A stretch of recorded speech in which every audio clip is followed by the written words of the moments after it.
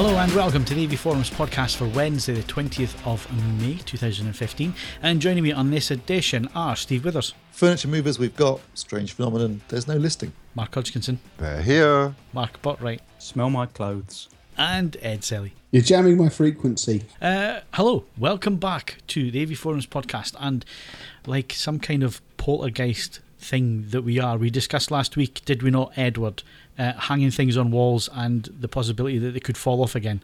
Yes, that. Now, I don't know how much we... Obviously, last week's attempt to put the telly on the wall failed because the bracket was wrong. As we speak, the chap is back with a much more substantial-looking bracket. But no, we're talking about your TV here.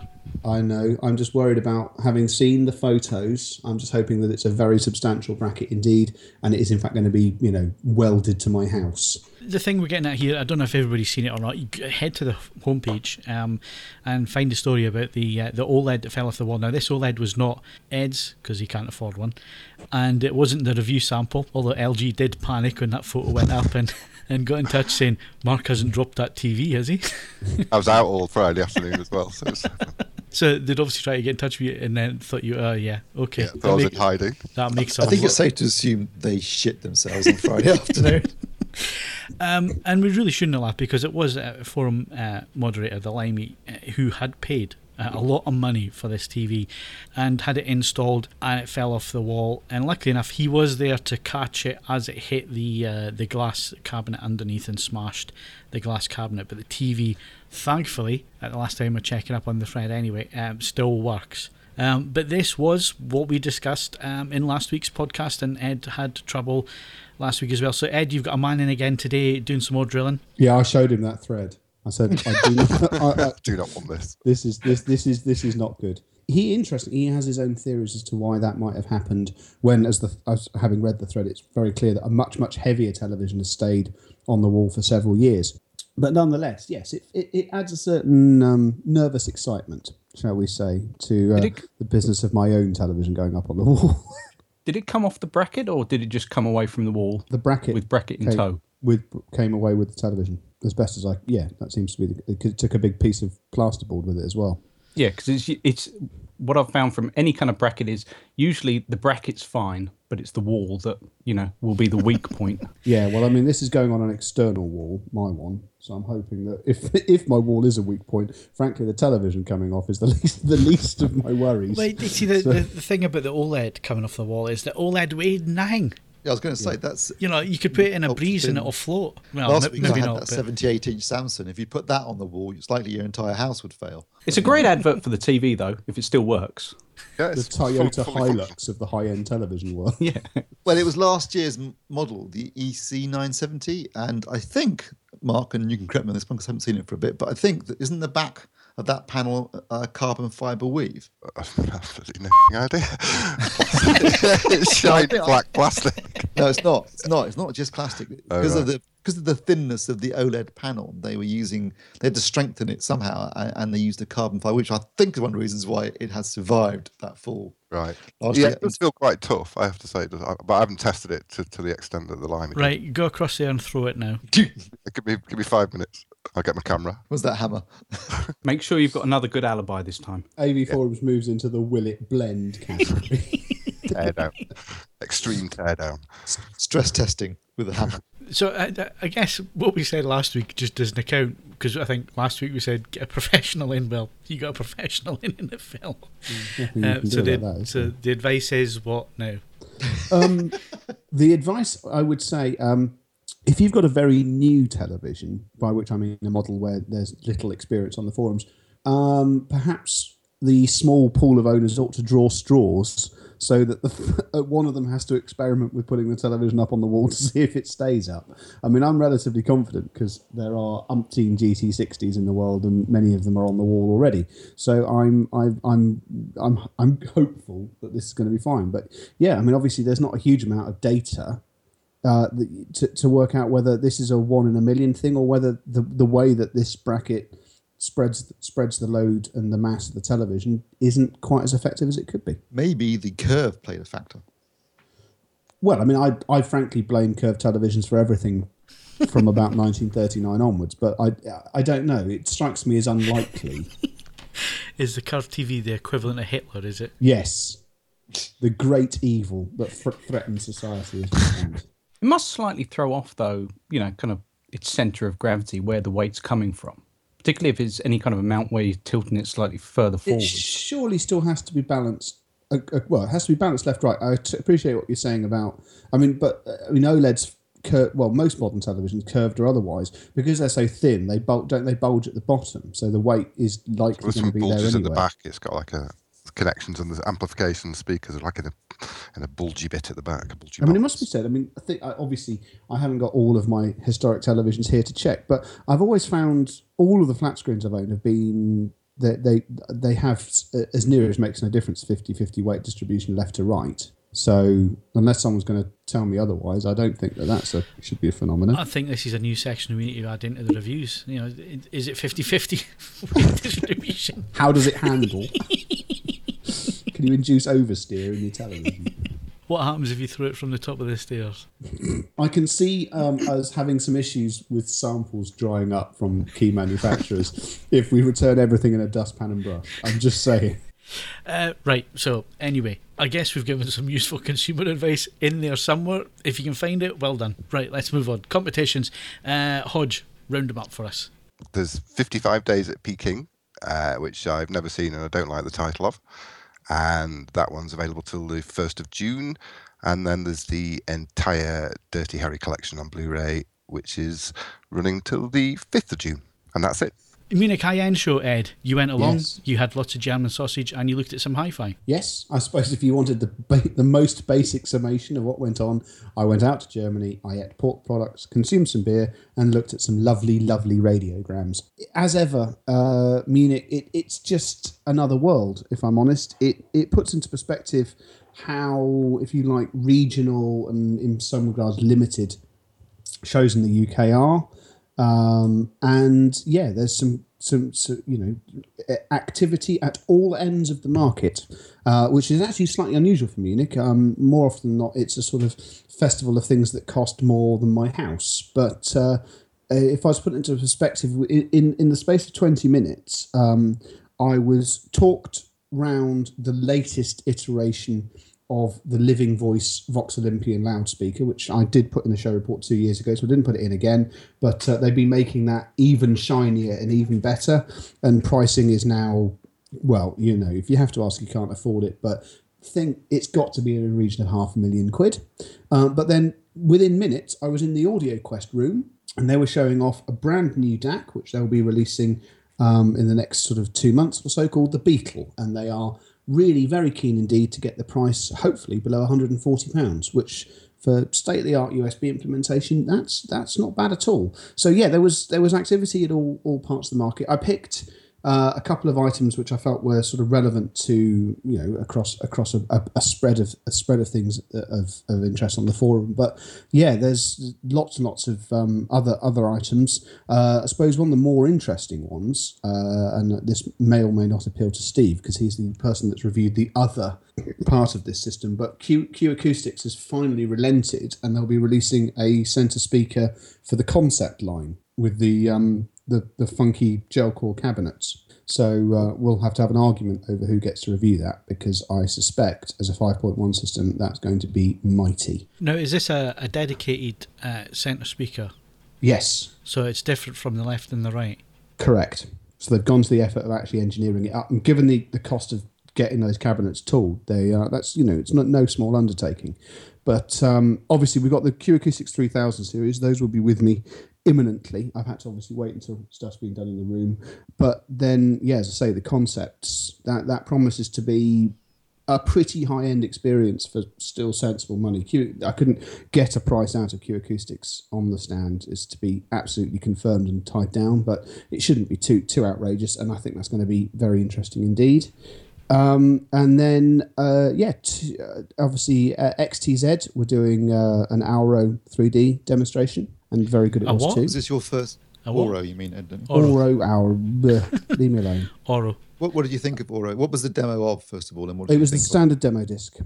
Obviously, I've not heard it strutting its stuff. The most interesting thing for me in relation to Atmos if you like, in loose comparison, and it can't, as you know, be a like-for-like comparison.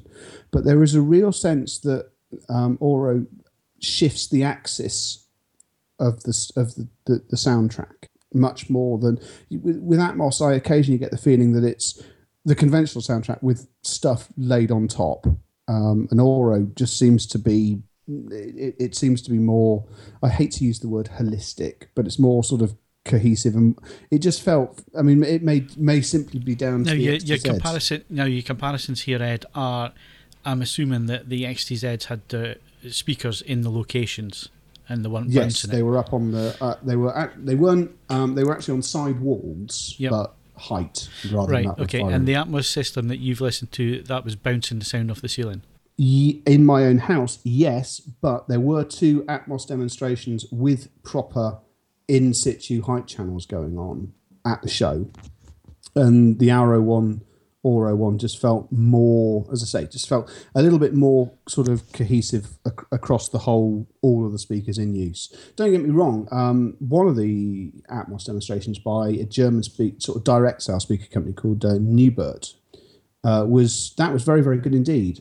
Given that by the standards of some of the speaker packages and sort of stereo speakers on display, it was comparatively sensibly priced. It really had properly impressive sort of sound pressure levels and was very clean, very cohesive, and had very good integration. But it was playing the Expendables 3, which, as we know, is still not a masterpiece of cinematic work, and it just didn't feel as together, admittedly, as the prime picked demo disc sequences that XTZ had to work with. Just a quick aside, but last week I watched Unbroken in Atmos, which starts off with a bombing raid over Japan, and that first 15 minutes is some of the best sound design I've ever heard at home on anything, and that was an Atmos soundtrack, and it was absolutely amazing. There was bits where there's flak exploding around the planes, and the flak is exploding within the room in 3-dimensional space. It was just brilliant, and then the sounds, the plane creaking around you, bullets ripping through the fuselage. It was awesome. What the hell is that? I think he's given up and walked off. So right back, sorry. Okay. Told you.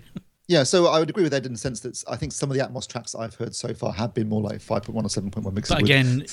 But again, you've got speakers on the ceiling now. Absolutely, yes.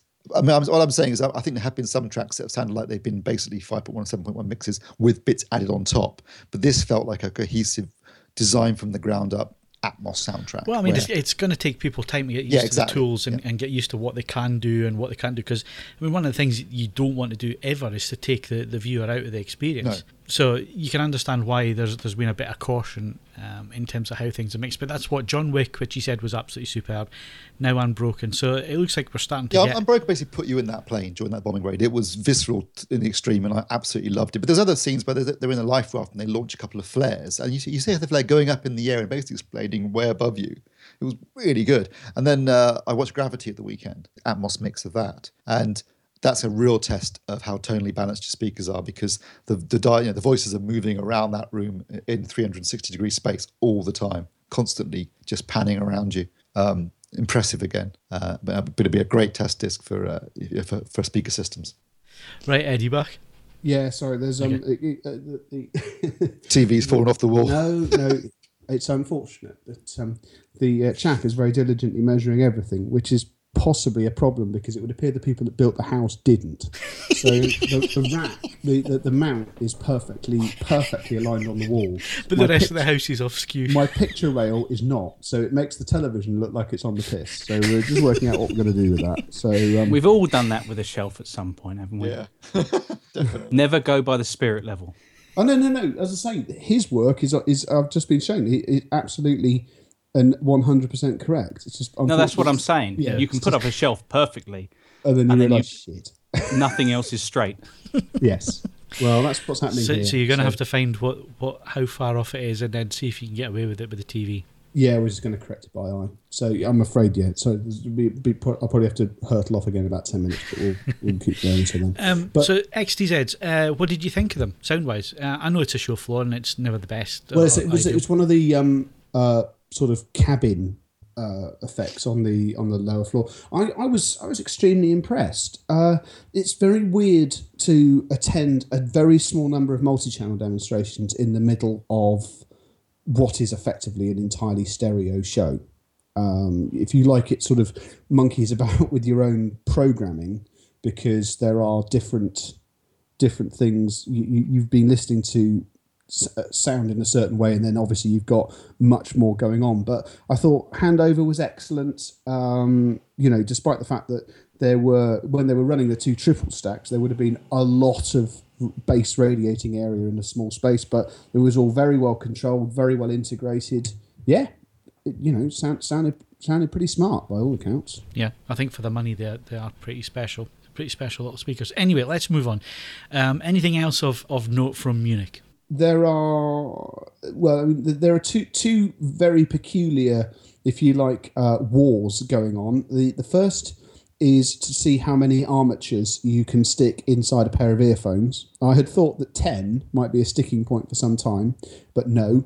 So as you saw, Astle and Kern have had an American gentleman design them a pair of in-ear earphones with 12 drivers aside, which, yes, was quite something. And the other one is that record players aren't actually managing to get even bigger. Believe it or not, there were some absolute monsters, and not necessarily all expensive monsters, on display. And arms, the tone arm on a record player is generally about 9 inches long. Now, there's always been a small subset of people who may or may not be making up for other inadequacies who have gone for 12-inch arms. But obviously, people who feel that there is something else to make allowances for, there were arms of 15, 16 and one 18-inch arm at the show. So God knows what's going on there. From my limited understanding of engineering, that creates at least as many problems as it solves. But everyone seems happy, and they look quite amusing. Right, let's move on, and let's go to Next Generation Blu-ray, and to tell us all about it is Mark Botwright. Off. Hodge, why don't you do this one? Okay, yeah. So last Tuesday, the BDA finally confirmed the completed specifications for Ultra HD 4K Blu-ray. Now, we kind of knew what was coming, really, didn't we? It was just, it obviously supports the higher resolutions. It adds support for wider color spaces, higher bit rates, HDR, higher frame rates. It also includes support for the object-based new audio formats, namely DTS:X and Atmos. Discs will be, how large were the discs? 100 gig. 100 gig and 66 gig, was that right? Yeah, 66 gig and 100 gig, and we should be expecting to see products in store by Christmas. Great. Any studios signed up, Steve? Not that I've heard of, no.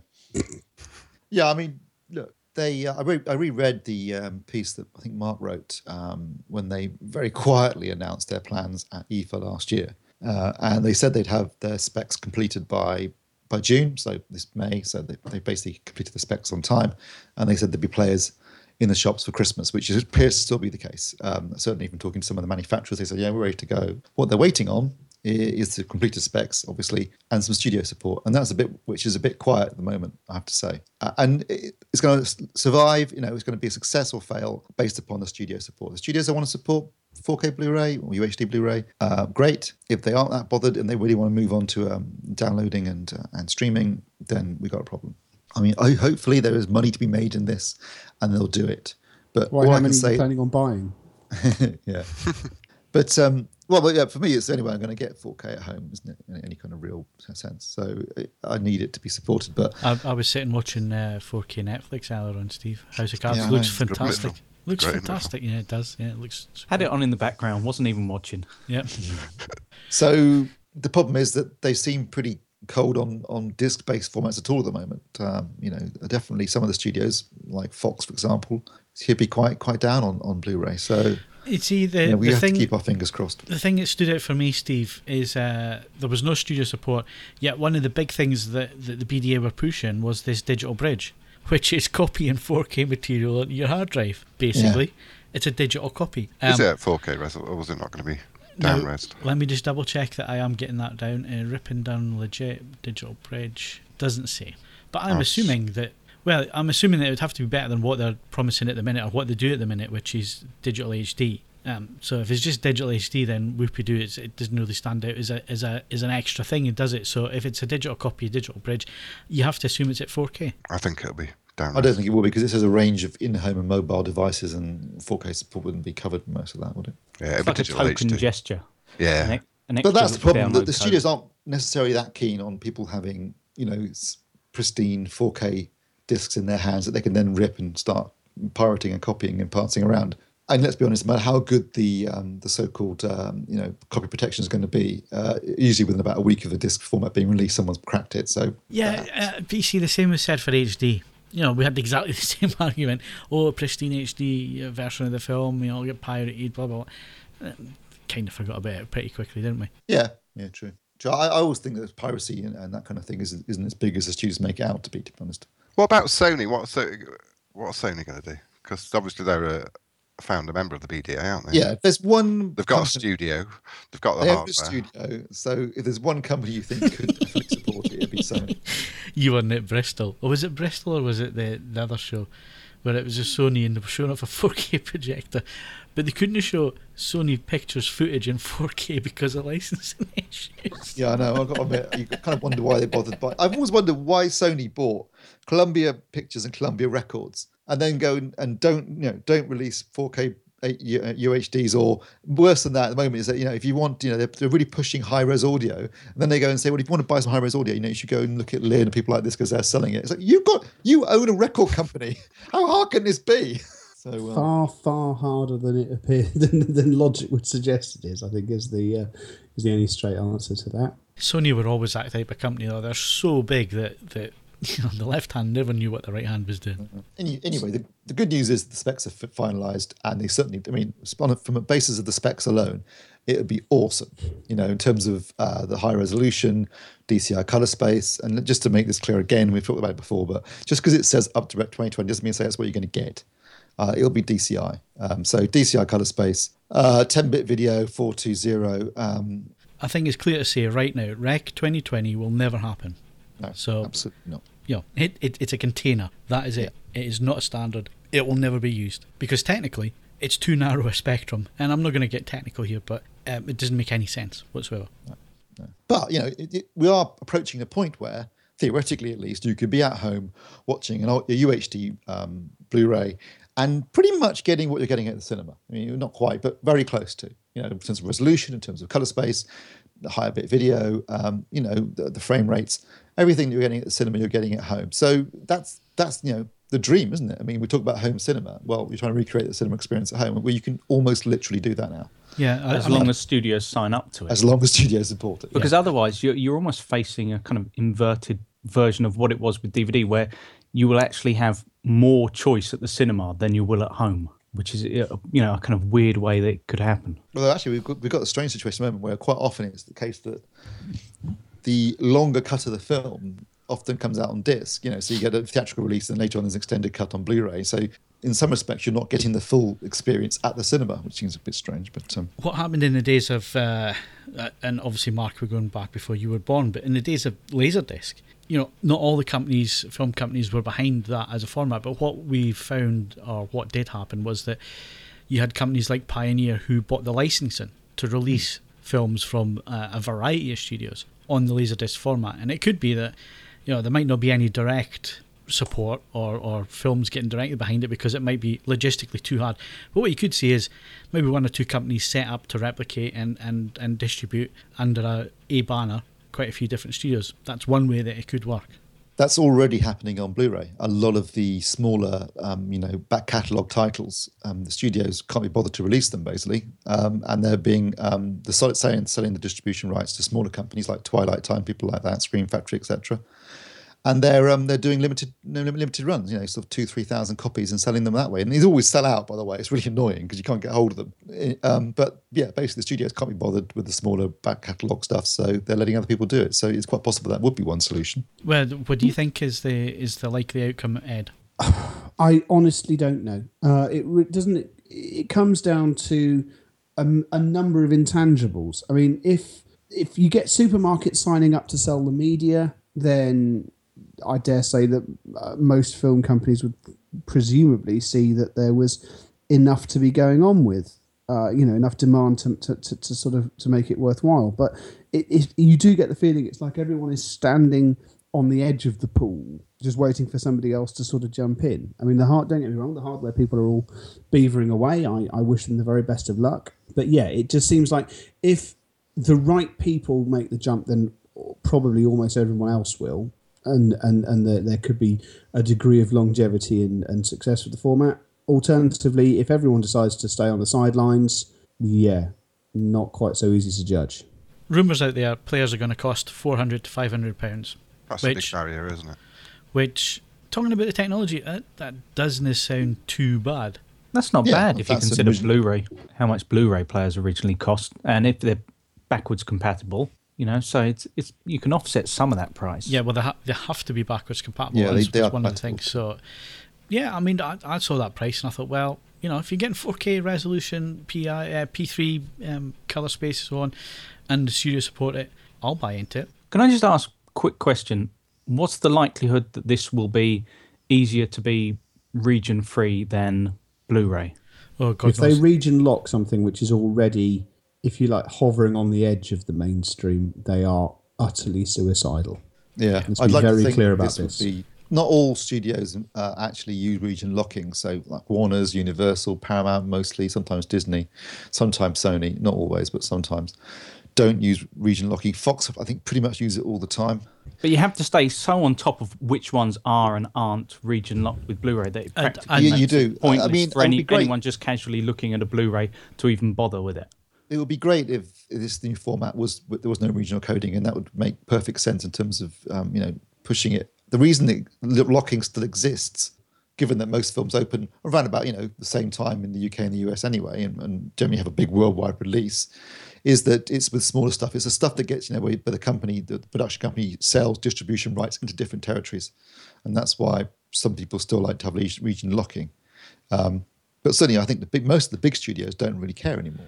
As far as I'm aware, it's illegal in the EU to regionally lock. Yeah, within the EU. Within the EU, yeah. Well, that's. Yeah. But I think it'll be such a niche that I don't think, because when Blu-ray first came around, there wasn't that an awful lot of locking going on, wasn't there? There was no locking on HD DVD, was there? No. So I think locking is gradually a thing of the past. Because of the way that films are distributed and released these days. And I think it would make good sense if you're trying to push a fairly niche format. You don't want to cripple it and minimise its appeal across the globe. You want to sell as many discs and as many players as possible. Especially if it's going to only launch with a few discs, or if it's not going to have a huge catalogue to start with. Early adopters are going to want to import. It's just heartbreaking that we're on the precipice of having something this good in our homes, and it might flounder on the lack of support from the studios. Oh, stop getting depressed. It's an interesting point you made there, Mark, because I'm seeing it already happening now with Dolby Atmos. I'm seeing people on the forums tracking down different releases in different parts of the world where the disc is coming out with an Atmos soundtrack and where it's not in other parts of the world. So certainly our audience, AV forums, people will go and search out different versions of the films in different regions, different areas, because it'll have stuff like Dolby Atmos. So yeah, if it's 4K and you've got different regions releasing different films and so on, then I can see multi-region players, if it's regional locked, being really popular, and I can see people, because it'll be such a niche, buying in from other territories. I quite like that idea. I agree. I just hope that there is a recognition of this and it's made as relatively simple as possible. Otherwise it's just shooting themselves in the foot. No one's going to have more than, an infinitesimally small number of people are going to go to the effort of having more than one 4K player. So, if they are going to work out as being fairly pricey, you need to make sure that as much as possible can be played on it. Yeah, I mean, totally. I mean, that's how Oppo can get away with charging what they charge for their players. They're well built, they're well put together, they're universal. They play everything, streaming on there. And I noticed today that if you own an Oppo player, they are releasing an update so you can get Tidal on your Blu-ray players. So, yeah, that's definitely the future. That's definitely the way. I think these players, if they're going to cost that, they have to be universal. They have to be backwards. Well, they have to anyway with the specs. But they have to offer more than just a bog standard Blu-ray player just to get people interested. Yes, I'd agree with that. Right, okay. Talking about new technology taking over, how would you like a projector where the bulb only dims by about 20% over its lifetime, its entire lifetime. And we're talking a long time. You could watch a film every day for the next 20 years and you still probably would only just be getting to the half-life. And it's now a possibility, and it doesn't cost tens of thousands. It does cost thousands, but not tens of thousands like it did in the past. So, Steve, you've been enjoying the Epson LS 10,000. I have, yeah. I mean, when this projector was announced last year, it came as a bit of a surprise. It really came out of nowhere to a certain extent. You know, Epson had been releasing a lot of LCD projectors, bulb-based, obviously. There had been some attempts at alternative methods of lighting the panel. So you'd had LED projectors, which worked quite well. All the benefits you've just mentioned, feel like long lifespan and noisy as hell. Very well. The thing was, they were very. You have to keep the LEDs at a very specific temperature. So, whilst you would think they'd be really quiet, they weren't at all. They had loads of cooling and were really noisy and not very bright. So they thought, okay, let's make them a bit brighter. So what they came up with was the hybrid LED laser projector, which used 2 LEDs and also a laser. So I think it was red and blue LEDs, and then a blue laser bounced off of a phosphor to create a green part of the spectrum. So that meant it was much brighter. But what we had with the few projectors that were released that we got to look at all had massive green spectrums that you just couldn't tame. Everything had a bit of a green tinge to it, basically, which kind of makes sense if we think about it in terms of like one the major source being the brightest part of the picture, if you like, being just purely green. Although green is the largest part of the visual spectrum, so it makes sense in that sense. But it just was difficult to tame it in terms of using CMOS, and they were all kind of cheap projectors like Acer, this sort of stuff. And then suddenly out of nowhere, Epson announced and then released in the States last year the LS 10,000 and the LS 9,000, which use laser, but not just a hybrid, they're full laser projection, which is basically what you're seeing now being installed in commercial cinemas. I think IMAX has started using laser projectors in some of their cinemas. And as you say, Phil, this is the way of the future. You got bright picture, consistent picture, and a long life, like 30,000 hours. My first question is, how does it measure? What, in terms of accuracy? And in terms of spectrum, colour spectrum? I don't know yet. I've measured it. Steve doesn't know. He's been too busy pointing at airline pilots outside. I haven't measured it yet, so I don't know. All I can say is it certainly looks nice and accurate out of the box, granted, but the picture quality, what it looks like, Phil, if you forget the fact it's a laser projector for a second, it looks an awful lot like a JVC. To this performance. And this is a 1080p projector, and it 1080p projector, yeah. It does the pseudo 4K thing, like their version of the eShift that the JVC are using. So I can't remember exactly what it's like on the 570, but they had a number of different settings, right? So there's on the Epson, there's what they call 4K1 and 4K2 and 4K3. So each time you go up the scale, a bit more sharpening and a bit more what I can only describe as frame interpolation is going on. The image looks a bit too smooth. The higher up the scale you go in terms of using this 4K upscale, if you like. But certainly the number one setting, you get that same effect you get with eShift on the lower settings, where you get that sort of sense of increased detail, but without it being overly sharpened or being in some way smoothed. It looks really good. Like I say, Gravity looked absolutely stunning on this projector. I've got to say, it's very bright. I got it in the eco mode, and it's a pitch black room I'm using it in. But even in the eco mode, which is the lowest brightness setting, it's still plenty bright. You can adjust the size of the aperture if you want to. So in other words, you could reduce the amount of brightness. So it's a fixed manual aperture, is it? Yes. So there's no there's no digital iris working then. No, it's just a manual. You can open and close it manually. Good. Excellent. Yeah. There's no dynamic iris feature on it. There's a dynamic contrast feature. But what that's doing is boosting it's not changing the iris. It's just boosting the contrast in the image, which I've turned off anyway. It can support up to DCI color space.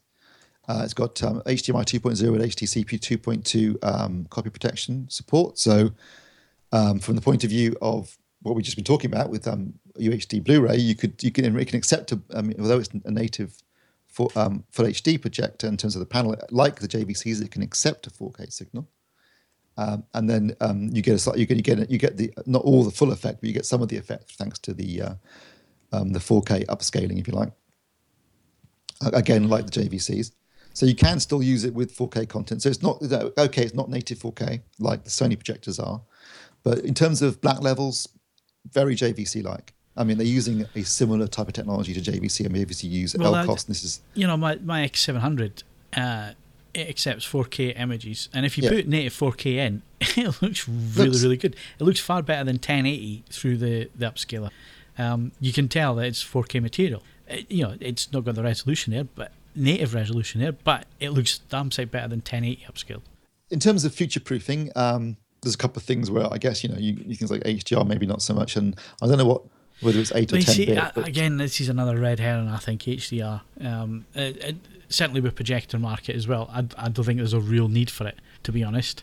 If the brightness is there from the Epson, as you're saying it is, and it'll be interesting to see, once you get round to actually doing some measuring and that kind of thing, which would have been the first thing I'd be doing, to see what the results are and see exactly what the peak brightness is, usable peak brightness. And the other thing is, if you look in the lens with the laser, does it correct your eyes if you've got bad eyes? That or blinds you for life.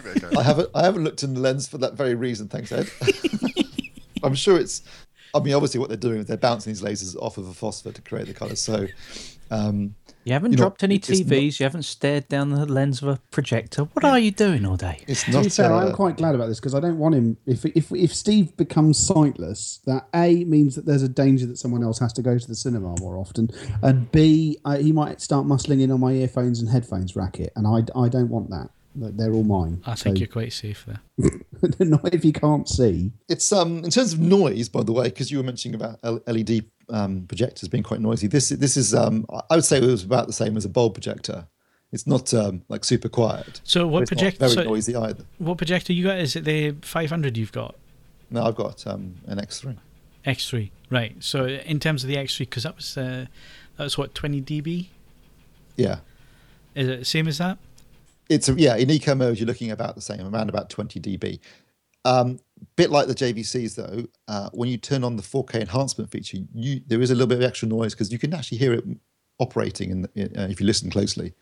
So a bit more noise added there, but I would say it's about 20 to 22 dB in terms of in eco mode. Obviously, if you go up to a brighter setting, it sounds like you don't need it in a Batcave. No, not at all. No, I was only thinking more if you were doing 3D. Then you would obviously use a brighter setting. But do people still do 3D? I love it. And 3D is great as well, by the way. Basically, I've got to say, first thing that struck me was when I got it out of the box was, shit, this is big, and shit, this is heavy. It is really quite big. It's kind of like not dissimilar in terms of size to the and weight to the Sony VW1000, their original 4K projector. That was a pretty big beast. And this is also pretty big. It has a motorized lens cover, a bit like the JVCs again. But I got it out and I thought, God, this is big and heavy. And then I thought, it just so doesn't look or feel like an Epson projector, which is no disrespect to Epson, but it's been designed, clearly it's been designed to be a real premium, higher end AV product with an eye on the custom install market. So the whole thing, it's got this sort of lovely curved design. There's a push-out panel on the side, so you press it and it pops out, which has got some controls on it, but you can push back in again, so it keeps the nice, clean, sleek design, although that panel is exactly where you would put your hand when you're trying to lift it up. So every time you try and lift it up, the panel pops out. The back, when I first got it out, I was thinking, where the hell are the inputs? Because there was no sign of any inputs. And then I realized that you had to unscrew the back grill, and then that reveals the inputs. And what you can do is you can plug everything in as a tidy little cable management thing. And then you put the grill back on again. And again, it keeps it very nice and tidy. So they really thought about this in terms of, look, I mean, it's well built. And as I said, my entire experience was, it felt like I had to keep reminding myself it was an Epson and not a JVC. So there are an awful lot of similarities. And I don't know if that's intentional, whether that's just a coincidence, but still clearly the technology involved is similar to what JVC used. And so you're getting very similar in terms of black level performance. But the big difference obviously is that this is using a laser projector, a laser light source, should I say. And I certainly hope that is the future because, when it comes to bulb-based projectors, bulbs are inherently flawed for the reasons you mentioned at the beginning of this conversation, Phil, which is that, they dim instantly. As soon as you start using them, they're starting to dim. They can lose 50% of their brightness within 500 to 1,000 hours.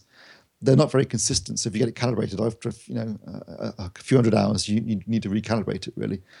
And they don't have a very long optimum lifespan. So this eliminates all those problems.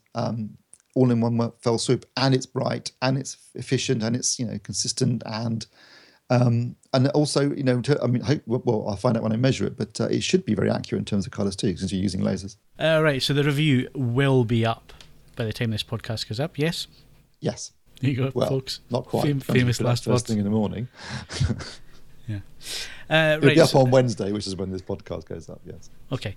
Right, so that rounds up our hardware. We're going to games next.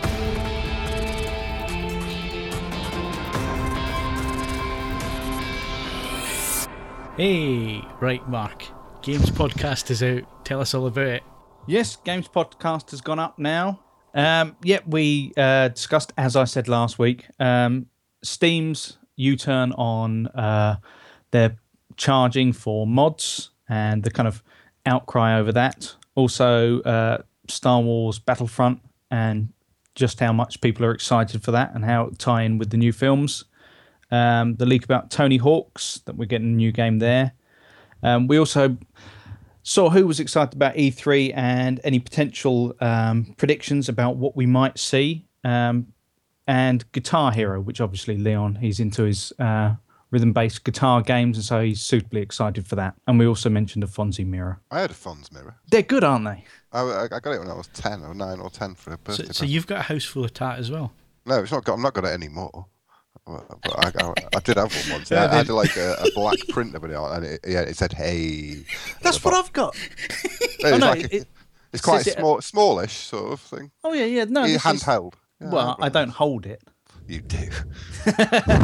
I don't admit to holding it. Yeah, I think I know what you're talking about. Send me a photo. So it's the same one. Yeah. You'll see me on Dickinson's Real Deal one day.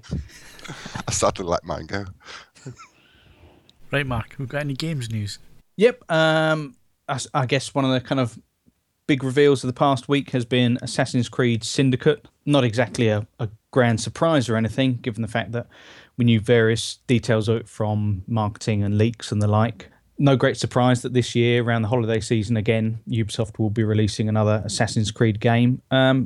This time, though, Assassin's Creed Syndicate will be released for the PS4 and Xbox One, and sometime after on the PC. So obviously no last generation consoles, which the hope will be that obviously leads to a slight increase in quality. You know, they'll be a bit more polished. This one's going to be set in London, and you've got twins. So there's a female character, which from Ubisoft's point of view means they've kind of got a little bit more savvy with regards to some of their comments last time about not including a female character. Less. No. It's if you were being cruel, you'd say that these games are now at the point where they're designed by committee. No, but with that in mind, Mark, sorry to interrupt, is that, as I understand it, the last Assassin's Creed, even by the standards of a lot of new release games needing a bit of work on contact with the general public, the last one was heroically broken. Certainly in when it was initially released. Do you think that they are actually going to put, in light of that, they might actually try and release something which approximates to finished this time? I think they will. I think that hurt them massively last time around, because there was one famous picture of a woman who didn't seem to have a face. I think that was during a cutscene, and it looked, the eyeballs were just kind of hovering in thin air, and that didn't help anyone. This seems actually quite a conservative effort. I mean, they transpose it to London. Same sort of game engine, basically. Yeah, it doesn't look like they're going too far out of their comfort zone. It's like they're taking what Unity was and polishing it, changing the location, adding a few elements in there. You've got a lot of, they showed off lots of horse-drawn carriages and the like, which looks like kind of, GTA horse. But beyond that, it's really, I mean, for some time they have been kind of using the same elements, and every time they've tried to introduce something really fresh, it's met with some resistance. So I think with this, they'll just be looking to put out as polished a game as possible, and everyone's been crying out for a game in that kind of Victorian era, industrial age London for some time. So I think they'll have fans on side with this one, definitely. Wasn't there? Hang on a second. What was the Order 1886? Oh no, that was similar in style in terms of kind of the steampunkness of it all. But no, that was just a PS4 exclusive and a third-person shooter. Fine, okay. I do find, as an increasingly old person, I find it very hard to keep up with these things. So, well, if you're going for the Victorian era, then you're going around that kind of 1870 time where, virtually any game will say, well, we may as well weave in Jack the Ripper somewhere. Yeah. We may as well weave in Whitechapel. When in doubt, let's kill some hookers. And if Ed's describing himself as an old man, God help Steve. Well, no, but the last contribution that Steve made to the gaming section of our podcast was when he found that you could get an Atari 2600 style wrap for an Xbox. I don't may or may not be telling. But you own a PS4, I forget, of course. I've got a PS4 and I'm looking forward to Battlefront. So, Star Wars. Yeah. It's online only, Are you going to I look forward to you being absolutely pasted by a 12-year-old. Yeah. I'll give him a 10 if he gets past level 1 without cheating. Yeah, But they don't do that with games anymore. Yeah, the days of if you bought something and you were just too shy to actually make any progress, the games sort of help you these days, don't they? Well, they have to if they're charging £50 a go, don't they? This is true. But proportionally, they were still charging a fortune even when you had games. I mean, I'm probably dragging this. I mean, I remember one of the games for the Amiga, Project X. If you got to the end of level 1 on that, you were a Jedi, basically. I'm told that there were 4 or 5 more levels, but I never saw them. When I was a youngster in the 80s, I was video game mad, and then it went like that, Ed, where it got more and more and more difficult, and in the end, it was just a case of, I'm going to find something else to do. See, I forget the name of the game, but I'm sure there was one that was, I don't know whether it was apocryphal, but someone researched it, where it was technically impossible to complete. Where it was the kind of thing where it was just so ridiculously challenging that they assumed that no one could actually get to the end anyway. You see, we were talking about the E.T. documentary, this thing about the rubbish tip and all the rest of it, and it was always down as being one of the worst games in history, which it was definitely proven that wasn't the case. And the reason people didn't like it was a bloody difficult game. Well, yes, if you fell into a pit, that was it, which is never goes down. Quite harsh, isn't it? Yeah. We see that's what put me off video games back in the late 80s, early 90s. It was because it went too far that way. I got fed up and bored and went elsewhere. Now, you see, I do agree with you up to a point, but there was also, late 80s, early 90s is also an evidence of some of the most perfect difficulty curves of any games ever released. I mean, when you think, admittedly, we're not talking about sort of, if you like, classic arcade style things, but if you think about the difficulty curve for Lemmings, how perfect was that? I mean, admittedly, over 144 levels, but it just a really lovely curve. And then stuff like Cannon Fodder and the like, it just really pitched it absolutely bob on. So yeah, some games were ridiculous, but equally others they really had it down pat. But you've seen a great revival for that kind of thing as well. And rightly so. It's just nostalgic people like me who can't cope with modern stuff because it's all a bit bright and fast. Going, oh yeah, Cannon Fodder, I remember that. So yeah. I mean, equally, I have to be honest. If I need to, I mean, obviously it hasn't really happened since my son was born. But if I have a spare moment, either the Transport Tycoon Deluxe Edition or the original version of The Settlers are still the most relaxing ways to waste an entire weekend, in my humble and probably worthless opinion. I love those games, and both of them have to be knocking on 20 years old now. Have you ever played this Mr. Bones thing they referred to in the article, and why are people prepared to pay £105 for it? No, I haven't. I mean, when it comes down to kind of retro games, it's not necessarily about what you want to play, though, is it? Is it not? No. I would assume it's quite similar to collecting vinyl. Again, I guess it breaks down into two categories. I mean, I don't buy anything because it's rare. I buy it because I want to listen to it. And I'm assuming there are gamers that must do the same thing. But then equally, there must be people after mint unopened and games that are absolutely rubbish but only exist in tiny quantities. I suppose there's different drivers to what makes us buy stuff. Yeah, but I mean, when you consider the fact that virtually everything that's of genuine value in terms of retro gaming is available online via emulation. Yes, quite easily to people, and often, I mean, with regards, certain the Hyperkin retro consoles, they will apply filters and things to them so that they look better. So therefore, it's still very much a kind of dedicated, almost an investment if someone wants it, if someone genuinely wants that. But I guess it almost goes back to the type of person who says, no, I'm keeping my Star Wars figures in their box. Well, it's the 8-year-old that says that you've got to be worried about. Right, so is that games news, Mark? I think that is. Where's your hay? I'm not even going to get on. Just me, or was there something slightly distasteful about the Fonz? Who was like basically a guy in his 30s dating high schoolers. No, you just wished you're just wished annoyed he was that those rules don't apply to you. Well, when I watched Happy Days, I was only a kid, so it was, I think he was only supposed to be about 19 or 20, was he not? Henry Winkler was well into his 30s by then. Yeah, but look at Beverly Hills 90210. They were all supposed to be 18 and they're all in their 30s. Oh shit! Did I just say I watched Beverly Hills? Yeah. How would you know? Oh, that's my career ruined.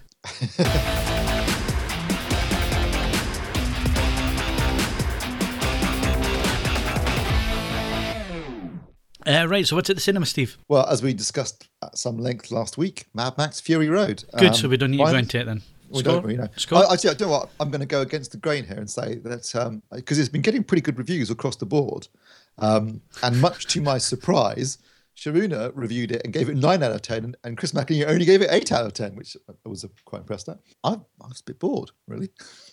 I mean, it's basically... You're not a petrol head.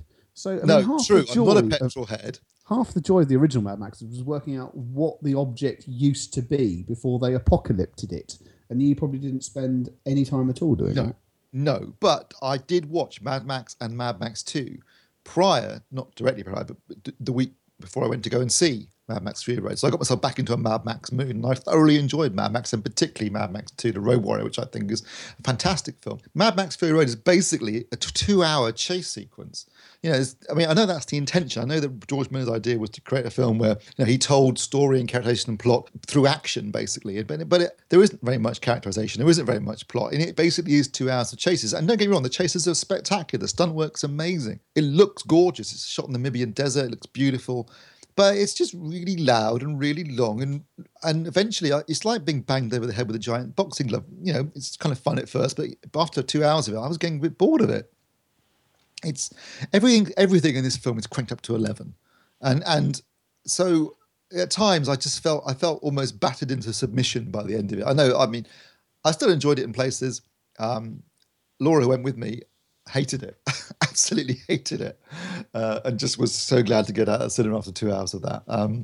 It sounds like one of those conversations when someone tells you that they hate music in clubs because it's too loud to be able to talk. A number of people, quite independently of one another on my Facebook feed, have described it as the loudest thing they've ever sat in the cinema with. I could probably go along that. I mean, it looks awesome, I have to say. I mean, in terms of the photography, the locations, the cars, I mean, the stuff they build is just way out there. It's absolutely... I mean, the whole thing is bonkers, full of mutants and these insane-looking vehicles, and there's Charlize Theron with basically one of her arms missing. That's why I call method acting. So she's got like a robot left arm. Tom Hardy, I don't know where his accent's supposed to be coming from, but it's all over the place. It's not really English. It's not really Oz. Sometimes it does a bit South African. It's a very strange accent he's doing. It's not the easiest role, and I'm not a fan of Tom Hardy. I don't particularly like him. I know Kaz has a massive man crush on Tom Hardy, but personally, I'm not that bothered by him. He has none of the charisma of Mel Gibson. Admittedly, you obviously couldn't use Mad Mel now, but certainly. To be honest, though, that's an ironic situation, given that he is too mad quite to play mad. Mad Max. He's too mad now to play Mad Max. But if you watch the first 2 films, he looks great. He's got real charisma, and he's good looking, and you can't take your eyes off the guy. It works really well in that context. And Tom Hardy has none of that, in my opinion. I've never once looked at Mel Gibson and thought any of those things, Steve. What, you don't think Mel Gibson's an attractive man? I think Mel Gibson's an attractive man. Well, was an attractive man. Come on, seriously. I certainly think most women would probably agree with that statement. He's no fun. Yeah, he's not true. That's true. It's a Mad Max movie. So if you've seen a Mad Max film, then you know what to expect, and you're going to get it, and you're going to get it in spades. I just think maybe an hour and a half would have been, because if you look at the previous 3 movies are all an hour and a half long, and that's about the right length for this kind of thing. It's just too much of everything. It's just too long, too loud, too big, too brash, too insane. Not enough, and then conversely, not enough characterization and plot, in my opinion. So, right, okay. I came away a bit disappointed, really. It's a shame. Good. I like it when you get disappointed. Right, let's move on. Films opening this Friday. Right. Well, this Friday we've got Poltergeist, the latest in a long run of unnecessary remakes. Now, how do you know it's unnecessary? Have you seen it yet? No, but Poltergeist, the 1982 version, is great. Why do you need to remake something? They got it right the first time. It could be even better. Looking at the trailer, it looks like it's pretty much a shot-for-shot remake of the original film. So if you took it in a completely different direction, maybe that you're right. Maybe you could take a film, remake it. I mean, if you look at, say, The Thing, John Carpenter's... Well, I was just thinking Mad Max. So you got the original Mad Max, and then you got the second Mad Max. They're basically the same film, but the second one's far better. Yeah, or Evil Dead 2 and Evil Dead. Yeah. But in the trailers, it looks like they're just kind of just doing the same thing over again. And so, well, we'll see. I mean, maybe it'll work. But I love the original Poltergeist because I guess it's partly my age, and you saw it as a kid, so you're sticking by it. But I thought it was a 70s film, not a 60s film. 1982. Shut up. And the other film opening on Friday is Tomorrowland, which is a new film from Brad Bird. So the press screening's on Wednesday. The film opens on Thursday. And that way, at least, I guess they hope to keep some surprises. But it looks interesting. It's got George Clooney in the lead role. What I've seen in the trailers has piqued my interest, and I am looking forward to seeing it. I'm assuming I'm the only one who's going to go to see any of these films at the weekend. I really want to go and see Mad Max, but the chances of me making it to the cinema are roughly equivalent to me winning the lottery. And actually, to be honest, I'd rather win the lottery. But nonetheless, yeah. Given the option, yes. Yeah. So, yeah, no, it's regrettable, but it's going to be another film I miss. How much does it cost for a babysitter nowadays? Enough. Really? Especially as the other thing is that it is my wife's, sort of thing, her method of unwinding a bit. She goes on a Sunday evening, and that means I obviously can't. So I think she's getting away from you as well as the baby. There's undoubtedly an element of that, but I've got an enormous Valve amp to listen to, so I don't care. So there you go. Right. Any Blu-rays worth buying this week, Steve? Yes, we've got Big Hero 6 coming out on Monday, which I haven't seen yet, but actually has really good reviews and looks like it'd be really good fun. It's a Disney animated film in 3D, if you like 3D still. So I'm looking forward to that one coming out next week. Simon did a review of that on the site, didn't he? He did the cinema release. And he enjoyed it. He thought it was really good. So, yeah, I'm looking forward to it. I'm getting that on Disney next week, actually. So I'm looking forward to that. And also a rare 3D treat. So, good. And also we've got Wild, which is the film with Reese Witherspoon, which she got nominated for an Oscar for. Again, I like the look of this. I haven't seen it yet, but is this the Backpacker? Yes, that's it. Yeah. But based on a true story, isn't it? Yes, and I think, but I'll probably catch that when it pops up on Netflix or something like that, to be honest. But certainly it's a film I'm interested in seeing at some point. And also released on Blu-ray next week is BBC's new series Shark, which photography-wise, I'm sure will look absolutely stunning. Certainly on TV, the photography is amazing. But as I was talking about this with you this morning, Phil, it really does show the limitations of full HD broadcasts on the terrestrial tuners on this TV I'm testing. I mean, I thought it was a serious problem with it. Because there was so much in terms of gradation issues and stair stepping and all sorts of things going on. But no, it's just crap compression for digital broadcast. It will look really nice on disc. But it looks gorgeous on disc. The thing is, you got to pay for the disc. True, but I mean, it's not a big deal if you want to watch something. I mean, when you watch these documentaries, these National documentaries like this or more recent ones, quite often now they have these little production diaries at the end, have you noticed, like the last 5 minutes or so, and they go into how they shot some of the scenes in that episode. And when you realise they've spent maybe 5 or 6 years producing this series and the lengths they have gone to get some of the shots, you've got to respect them. And you can see they're using really top-notch equipment. I mean, they were using Red cameras a lot of the time on these shoots by the looks of it. I wasn't bothered about the guy with his camera. It was the fact that he didn't have a cage and he was swimming. Yeah, he was amongst great whites. With 3 great whites and huge female great whites, not little tiddlers, like 3 big, massive females. Balls the size of church bells. Yep. Of course, you're watching it just thinking, I hope he gets eaten. Well, didn't they say last week, so the week before, the first episode said that they're in shooting something like 360 hours of footage. Not one cameraman or anyone got attacked by a shark in the whole time. So you do expect to see at the end of it dedicated to the memory of. It's a shame all this is getting cut out. And that's it for Blu-rays, Phil. Okay, and sadly, that's it for the podcast this week. We've run out of time. So my thanks to Steve Withers. You son of a bitch. You left the bodies and you only moved the headstones. Mark Hodgkinson. This house is clean. Mark Botwright. Do that one. Right. And I was going to do it in accent. Oh, I can't remember. Well, go on then. Do it in the accent. This house is clean. That's silly. I'll go check the kitchen. Don't forget you can follow us on Twitter and Facebook, bookmarkavforums.com for latest reviews, news and video. And you can also leave us a rating on iTunes if you enjoyed the show. I'm Phil Hinton. Thank you very much for listening. And we'll see you again next week. I was secretly hoping during that podcast recording that at one point we'd hear a massive crash in the background. Yeah. Fuck you and the ship you sail here in.